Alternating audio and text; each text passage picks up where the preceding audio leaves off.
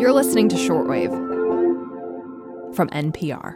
The judges of the United States Court of Appeals for the Fourth Circuit.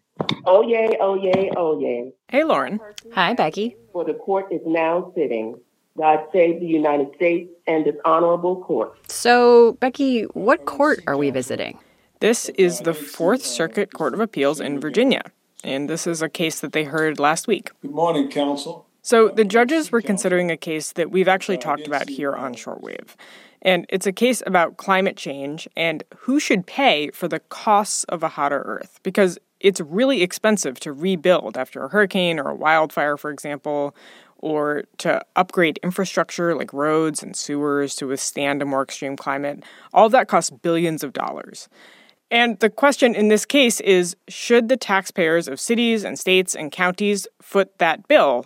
Or should companies also chip in, particularly oil and gas companies? Right. This is an example of something called a climate liability lawsuit. Is this the one that went to the Supreme Court last year? Yes, exactly. And we did a Shortwave episode last year all about the case and why it ended up before the U.S. Supreme Court. So what I want to do today is I want to play a part of that episode from 1 year ago. It's one that I did with former Shortwave host Maddie Sofia. And then I have some exciting updates to share about what's happening now. All right, let's do it.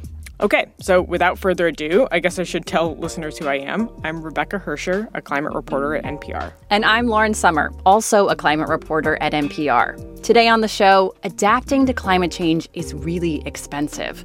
Should oil and gas companies help foot the bill if they knowingly misled the public about the dangers of burning fossil fuels? This is Shortwave, the daily science podcast from NPR.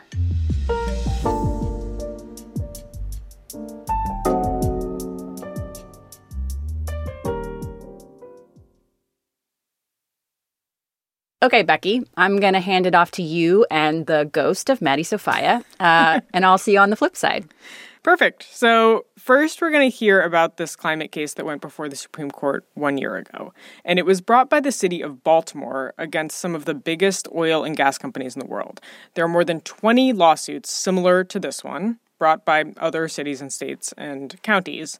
But the Baltimore one just happens to be the one that made it to the Supreme Court first. So that's the one we're focusing on. All right. Ghost of Maddie Sofia, take it away. So what specifically does the Baltimore lawsuit allege? So this lawsuit alleges that a long list of big fossil fuel companies, and that includes ExxonMobil and Shell, BP, Chevron, misled the public about the dangers of burning fossil fuels, and that those companies have to help the city pay for the costs of climate change.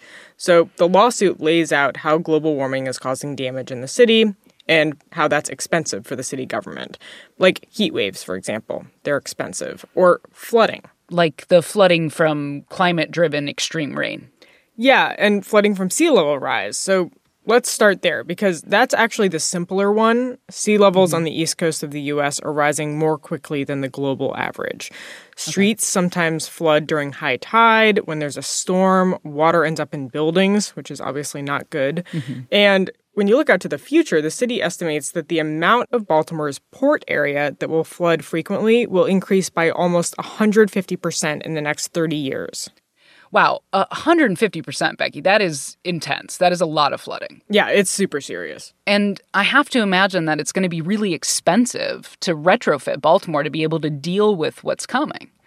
Yeah, totally. And, climate change isn't just a future cost, right? Cities are already racking up millions of dollars in infrastructure costs. So in 2018, the then city solicitor announced this lawsuit. His name is Andre Davis. These companies must be held accountable. Climate change is a reality. And what Davis explained was, listen, oil and gas companies have known for decades that burning fossil fuels causes climate change, and they've misled the public about that. That's what the lawsuit argues. These companies hid knowledge of the harms from elected officials, from ordinary citizens. So you can hear, the logic behind the case is that the companies profited off of misleading the public about the dangers of burning oil and gas. And now they should help pay for the damage. And it's similar in some ways, that argument, to the lawsuits brought against tobacco companies in the 20th century, right? Which also hinged on companies misleading consumers. Although, obviously, there are some notable differences between the role that cigarettes played in society and the role that fossil fuels play in society. Sure. But that is like a helpful touch point. Okay, so what do the oil and gas companies say about this, Becky? Well, they're fighting the lawsuit, and they have a few different arguments. I interviewed a lawyer who works with the National Association of Manufacturers, which is a trade group that represents manufacturers, and they submitted what's called an amicus brief in support of the oil and gas companies that are being sued. Basically like an essay for the Supreme Court justices about why Baltimore is wrong and the oil and gas companies are right. The lawyer's name is Phil Goldberg. This isn't something that the energy companies created. This is a byproduct of modern society. And this is why he argues the companies aren't responsible. They aren't liable for the damages from climate change. All the companies are doing is engaging in a lawful business endeavor. And what that is selling us the energy that we all need to turn on our lights, drive our cars, heat or cool our homes. Doing that is not a liability-causing event. So they're basically just saying, like, we're selling stuff that they want. It's legal. Capitalism. Exactly. That's the argument. Here's the other thing. Goldberg says that dealing with the cost of climate change and transitioning to cleaner fuels, it's something that Congress should be working on, not the courts.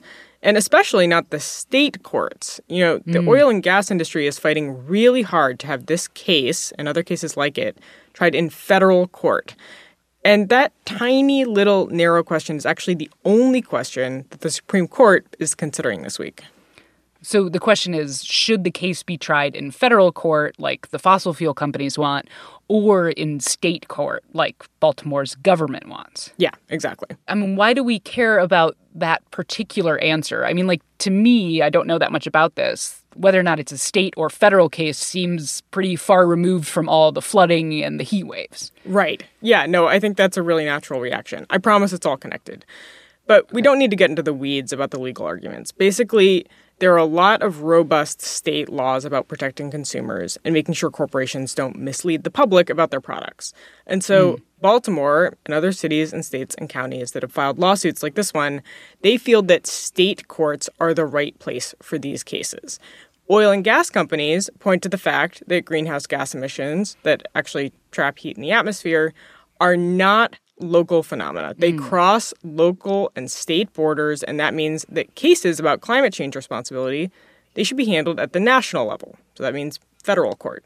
So what happens if the Supreme Court justices decide in favor of the Baltimore government, if it's a state case? Well, it would pave the way for the Baltimore lawsuit to proceed in Maryland state court, which could mean a trial. And the first step would be that the companies that are being sued, which include ExxonMobil and Shell and BP, would be asked to turn over documents about what they knew about climate change and how they've been doing their business. Whoa. But it's not just Baltimore, right? All the other cases like this one could conceivably move ahead if the Supreme Court leaned that way. So there's this law professor at Loyola University in New Orleans who studies these climate lawsuits. Her name is Karen Sokol. These cases have the potential to be quite powerful if they finally see their day in court. And when she says that, she's talking about state court. She thinks that if big oil is forced to disclose everything it knew about the dangers of fossil fuels, it might change the way some people see those companies. You know, for a lot of people in the U.S., these companies are household names, and there's a lot of implicit trust that comes with that. So anything that undercuts that would be a real change for an industry that's had a lot of power for a really long time. It's never been held to account in this way in this country. It's largely wielded such tremendous economic and political might that it's never had to face a threat quite like this. Okay, Becky, that's where we left it a year ago. So what happened? Did the Supreme Court decide that these cases can be heard in state court or federal court? They didn't really decide either way. The scope of the decision was really limited. So basically the justices said, we're just going to give permission for a lower court to decide this question of jurisdiction. Which must be why we started the episode in a lower court, the Fourth Circuit Court of Appeals in Virginia. Exactly. So the Baltimore case landed in that federal courtroom in Virginia last week. So if you're ready, you may proceed. Thank you, Chief Judge Gregory. Canon Shanmugam of Paul Weiss for the appellants. May it please the court. In remanding this case, lawyers from both sides got to argue their points about why they think state or federal court is the right place for this case. So oil companies are arguing that climate change is a national and international issue, and therefore the case should be heard in federal court. And Baltimore is arguing that's a red herring. This is not about how to tackle climate change. It's about the oil companies allegedly deceiving the public about the harms that come from burning oil and gas. And later this year, the appeals court will decide. And the stakes for this one decision are huge, right? There are 20-plus climate liability lawsuits still pending all over the country, right? Right, yeah. The appeals court decision could influence other appeals courts around the country, but this decision will have a direct impact on 2 other climate liability lawsuits filed in Maryland and one in South Carolina, because those cases fall within the jurisdiction of this particular court. So whatever these 3 judges decide in the Baltimore case will also be binding for those other cases within this court's jurisdiction. Okay, got it. So it seems like a long road still to go before all this is over. But yes, the answer to this really pivotal question about who pays for climate change is on the horizon. Absolutely. And I'll be back over the next months and years, potentially, to share updates. Thanks, Becky. Thanks.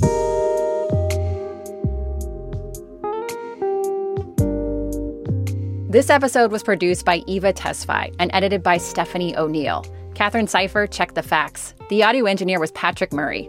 I'm Lauren Sommer. Thanks for listening to Shortwave, the daily science podcast from NPR.